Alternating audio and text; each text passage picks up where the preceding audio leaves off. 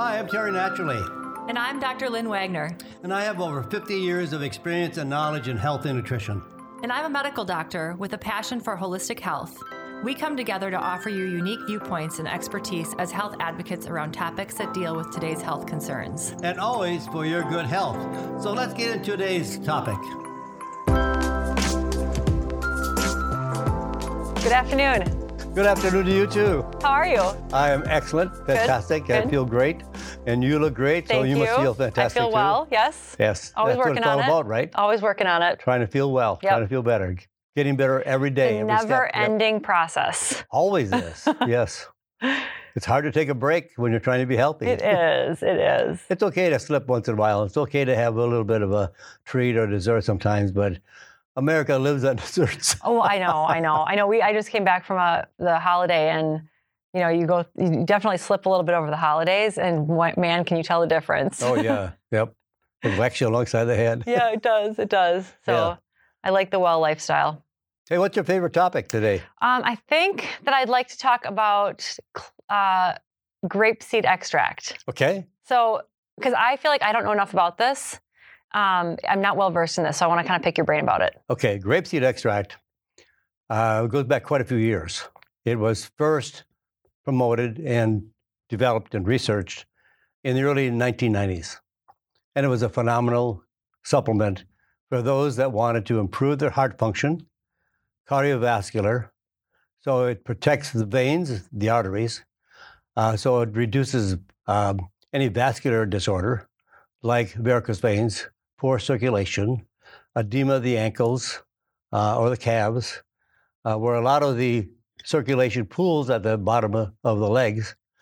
The fluid does not come back to the heart as easily, doesn't flow as easily, doesn't have good circulation, but it strengthens the arteries and the veins and also the capillaries. So it's actually the walls of these vessels. It's like a structural strengthener. Well, what it strengthens, but it also prevents contraction of the arteries, so you don't have high blood pressure. Okay, so good for high blood pressure. Excellent for Obviously high blood pressure. For heart Some disease really good too. studies on it for high blood pressure.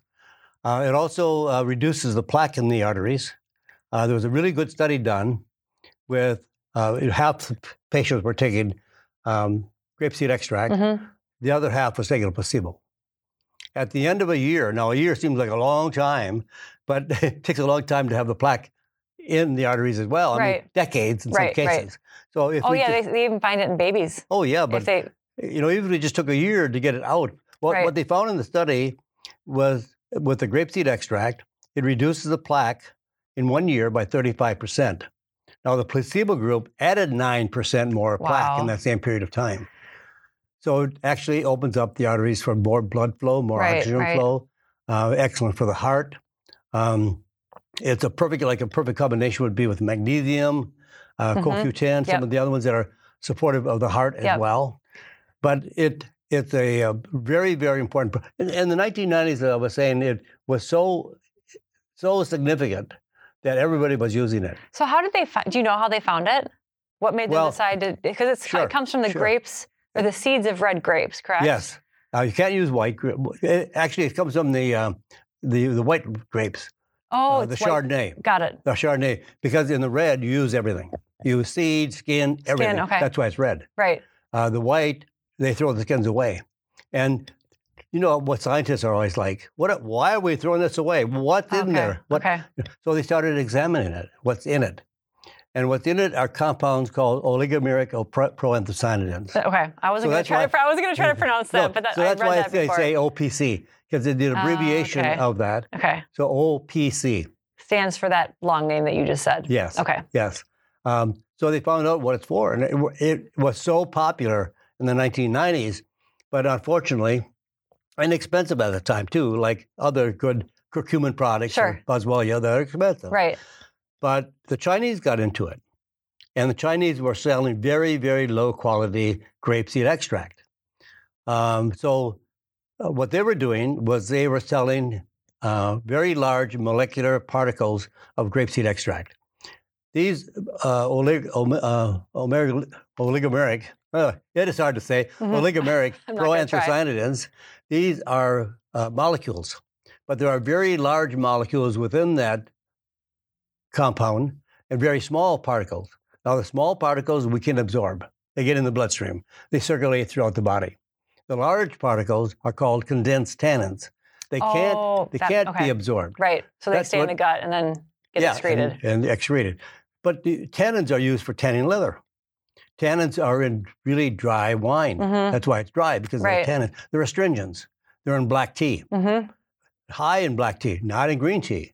Green tea is much more milder. They have a higher concentration of polyphenols, where the black tea has a lot of tannins. Right. That's why they add milk. That's why they add sugar. Sure. To reduce the tannin effect. Right. In fact, sometimes the milk will attach to the tannins, and you don't have that astringent taste. You don't absorb them any better, but you don't have the astringent taste. So I'm assuming then they did studies and they didn't see the beneficial results from the Chinese form of the... Well, if you look, OPCs are OPCs, whether they're small or large. Okay. So you can sell the large ones, and nobody knows what is large or small. It just says grapeseed extract or OPCs, and you don't know if you got the large ones or the small ones. Got it. So how can the price be so low? Because you're getting all the large ones that have no absorption quality whatsoever. Okay. So it doesn't do you any value. Right. They have no molecular value. They have no biological value. You can't absorb them.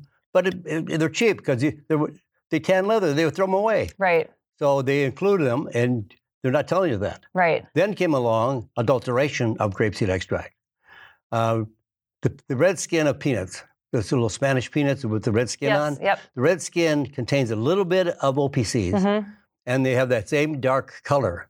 So they started spiking and adulterating grapeseed extract with peanut skins. And out of about 25 commercial products on the market, that a company decided to look at how bad they were adulterated. Right. 6 or 7 out of the 25 had nothing, absolutely no grapeseed extract at all. About 9 of them had a lot of red skin peanut extract. So there are very few quality products on the market. So to go to a store and just randomly choose one of these products, there's a good chance you're going to get one that doesn't actually have the good quality product. Well, you're rolling your dice for sure. Okay. You don't know what you're going to get.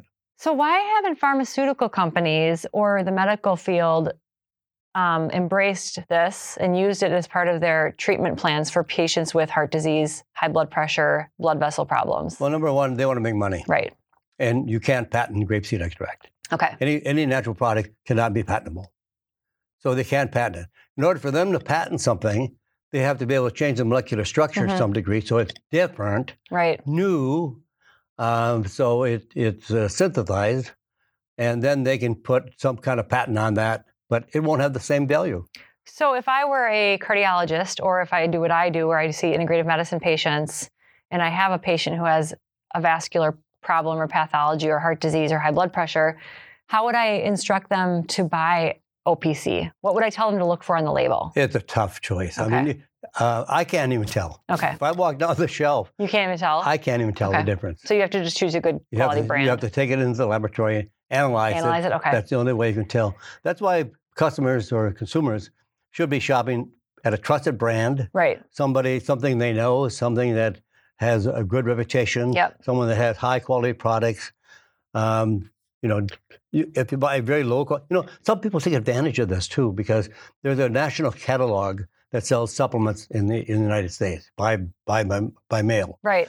And right on right on the cover, they had grapeseed, 100 capsules, $1.69. Oh my gosh. Now, people don't know grapeseed or grapeseed extract or the OPCs. Right.